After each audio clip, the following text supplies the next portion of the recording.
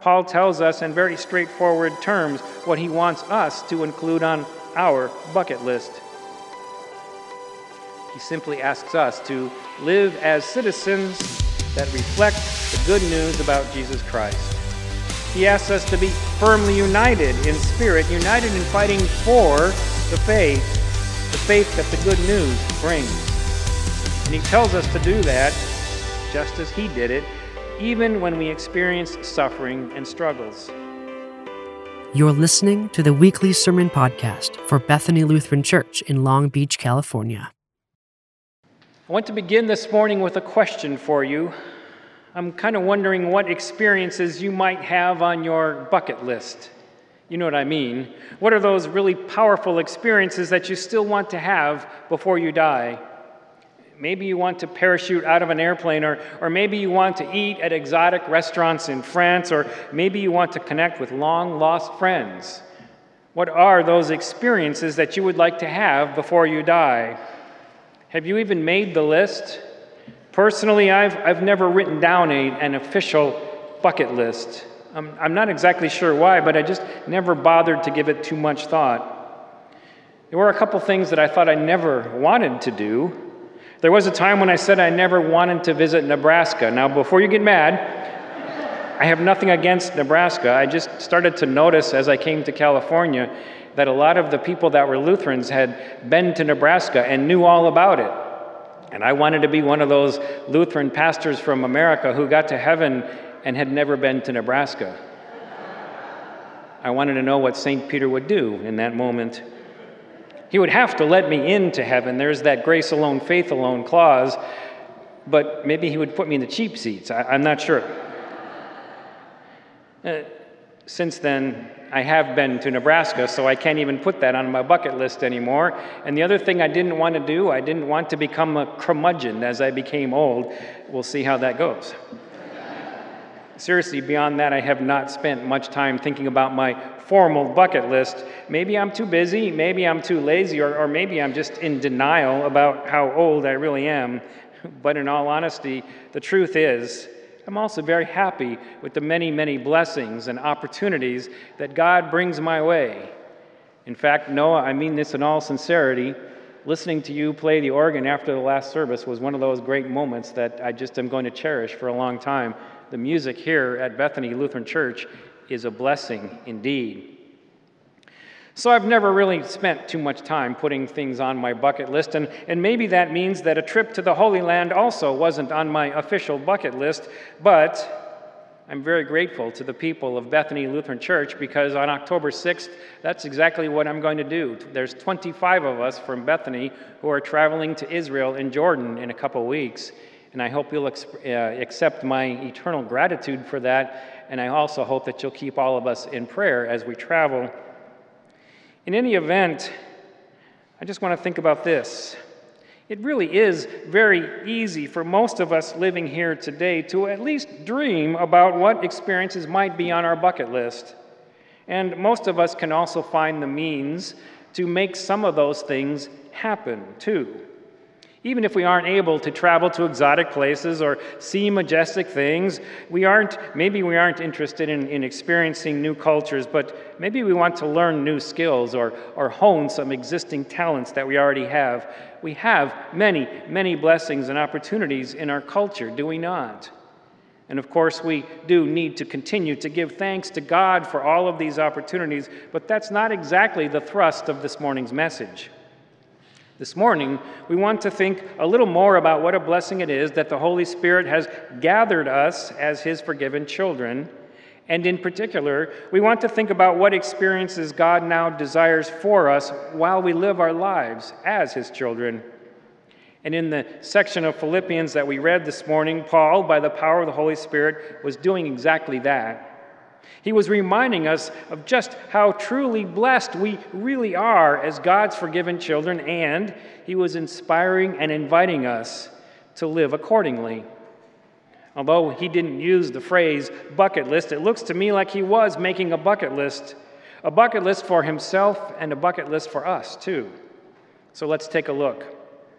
From what we know about Paul's life, we can be pretty sure that he was in prison and in Rome when he wrote this letter to the Philippians.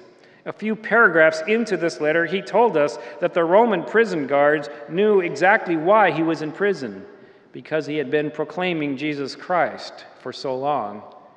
And as it turns out, he was continuing to proclaim Jesus Christ even to those Roman prison guards.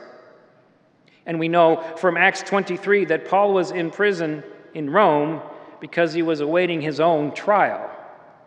So, in the section of Philippians that we read today, Paul reveals to us that he is well aware that the trial might not go his way. You see, in the Roman Empire of his day, if a trial didn't go your way, it really didn't go your way. So he says this, "Whether I live or die, I speak very boldly, and I honor Christ in my body now and always. Christ means everything to me in this life, and when I die, I will have even more." So yes, Paul is well aware that his own death could be right around the corner, but he isn't afraid of death.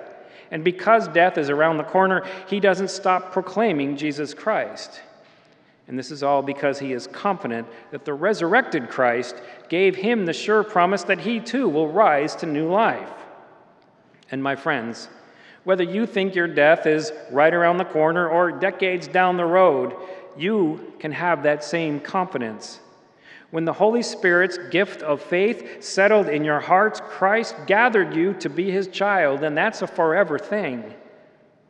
And this brought about a profound change in your life here on this earth and your eternal life. Now, I'm always aware that there may be people listening to this message, especially as we broadcast this on the internet. People who haven't wrapped their brain around that true statement that I just said. On the one hand, it's a very simple statement, and on the other hand, it's very radical. But it's truth, and it's comforting, and it's good news. So I want to try to say it again. The Spirit of God offers faith in Jesus Christ to everyone, whether they are in prison or not, whether they deserve to be in prison or not. And when that gift is received and settles into your hearts, well, God has gathered you into his eternal family. And this does bring about a profound change in your life here on earth and your eternal life. It's just that simple, my friends. Trust in Jesus. Let him gather you into his eternal family. And for those of us who lived with that gift for quite a while, well, sometimes, unfortunately, we tend to sort of forget about how profound and how wonderful it is. We go about our daily lives, busying ourselves with things, and we sort of forget about it a little bit. So I want to read an excerpt from a Crean Lutheran High School student who graduated a few months ago. She presented the school with a beautiful painting that she had painted just a few days before her graduation. And the painting was inspired by her experiences at Crean Lutheran High School. And as she presented the painting, she talked about what those experiences were and what they meant to her. I didn't know this young lady, but as soon as she was finished with her presentation, I asked her for her notes and asked her for permission to share her experiences. Later that day, she sent me her notes and gave me permission to do just that. Here's part of what she said. You have to understand that at Crean Lutheran High School, the freshmen read the Old Testament and the sophomores then read the New Testament. So she says this, "Following my Old Testament class in my freshman year, I was thrilled to read the second half of the Bible. I had never read the complete Bible for myself, and it was interesting to see what it had in store other than people parting seas and bread raining from the sky. When I reached some of Paul's letters, I couldn't believe what I was reading. This Paul guy is a madman, laying in prison and writing to those outside of prison, wanting to bring more people to Christ without caring what will happen to himself on the next day. I sat at my desk, feeling a surge of inspiration wash through me. It felt like an epiphany, a spark in my mind, a calm breeze drifting over the turbulent, stormy sea of my heart. The gift of faith found a home in this young lady's heart, and she was deeply moved. Just as Paul was aware that his death was right around the corner, this young lady was aware that because of Jesus, her life would be forever changed. And sometimes we need that reminder. So let's get back to Paul for a little bit. He too knew that the gift of faith profoundly changed his life. And as he wrote this letter to the Philippians, he is calmly contemplating what he will do with the days that he has left on earth. And he's encouraging us to do the same. Now, his bucket list that he puts together, well, it's a little different than the ones we were thinking about just a few minutes ago. When we think about our bucket lists, we tend to think about those experiences that we haven't had yet, those new experiences that we hope to have before we die. Paul, though, doesn't seem to be interested at this point in having new experiences. Look again in his list. In verse 20, he includes this: I eagerly expect and hope that I will have nothing to be ashamed of. I will speak very boldly and honor Christ in my body now as always. And then in verse 22, he says he wants to live his life to produce more results. And in verse 25, he tells us something about those desired results, those results that he's already been having. He says that his desire continues to be to help us grow and be joyful in our faith. So as we look at Paul's bucket list, we can't help but notice that really, of all the items that are on there, they fall under one big category: more of the same. And because of the gift Jesus Christ has given him, he wants to continue to live and speak in all circumstances, so that Christ is honored, and so that his life produces even more results, and those results have been proclaiming Jesus to everyone so that they come to faith, even perhaps the prison guards in Rome, and encouraging fellow believers like us, encouraging us and helping us grow in our faith. That's what Paul had been doing with his life ever since he met Jesus on the road that day, and that's what he wants us to keep doing with whatever days we have left. You see, in verse 27, Paul tells us in very straightforward terms what he wants us to include on our bucket list. And you can't help but notice that he wants essentially the same thing for us that he wants for himself. He simply asks us to live as citizens that reflect the good news about Jesus Christ. He asks us to be firmly united in spirit, united in fighting for the faith that the good news brings. And he tells us to do that just as he did it, even when we experience suffering and struggles. I want to take a moment, though, to understand what we are and are not being asked to do here.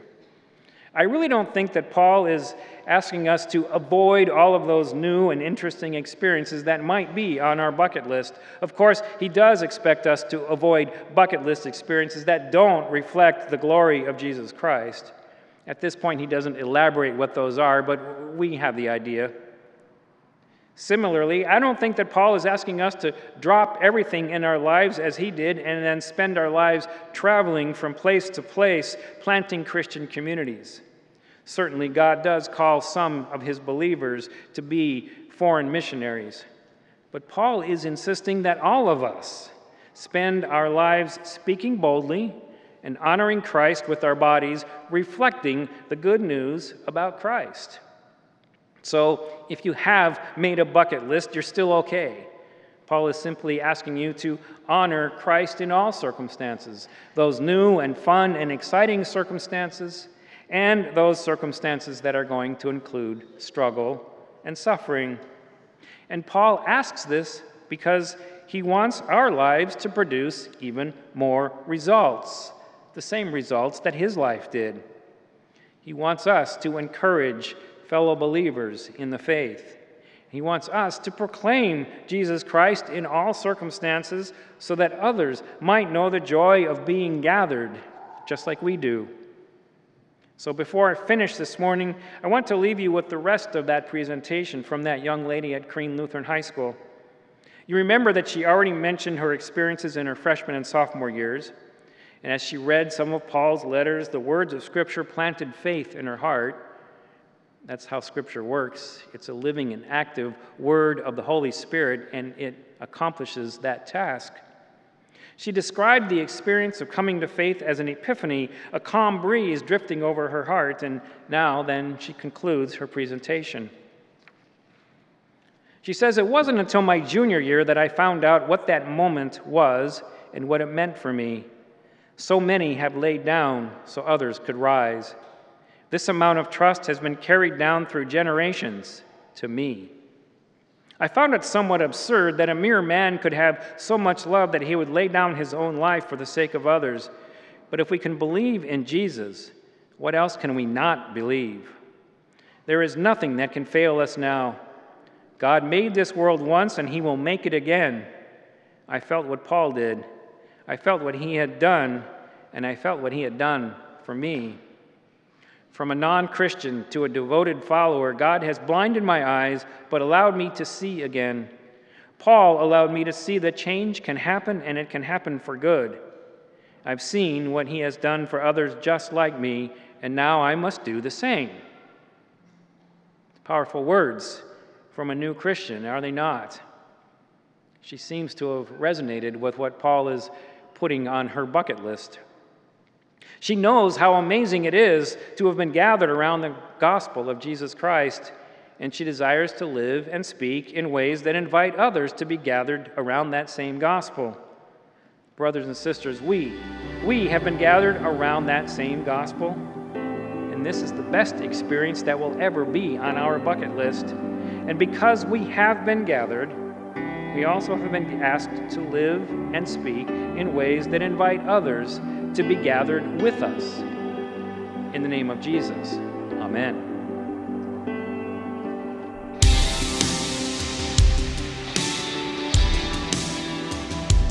Thank you for listening today. A video archive of our online worship services, including today's message, can be found on our YouTube channel and at www.bethanylutheran.org. Links for both of these are in the show notes. If you would like to support this podcast or the ministry of Bethany Lutheran Church in Long Beach, California, you can text the word GIVE to 562-210-0463. That's GIVE, G-I-V-E, to 562-210-0463. We pray that you have a wonderful and blessed week.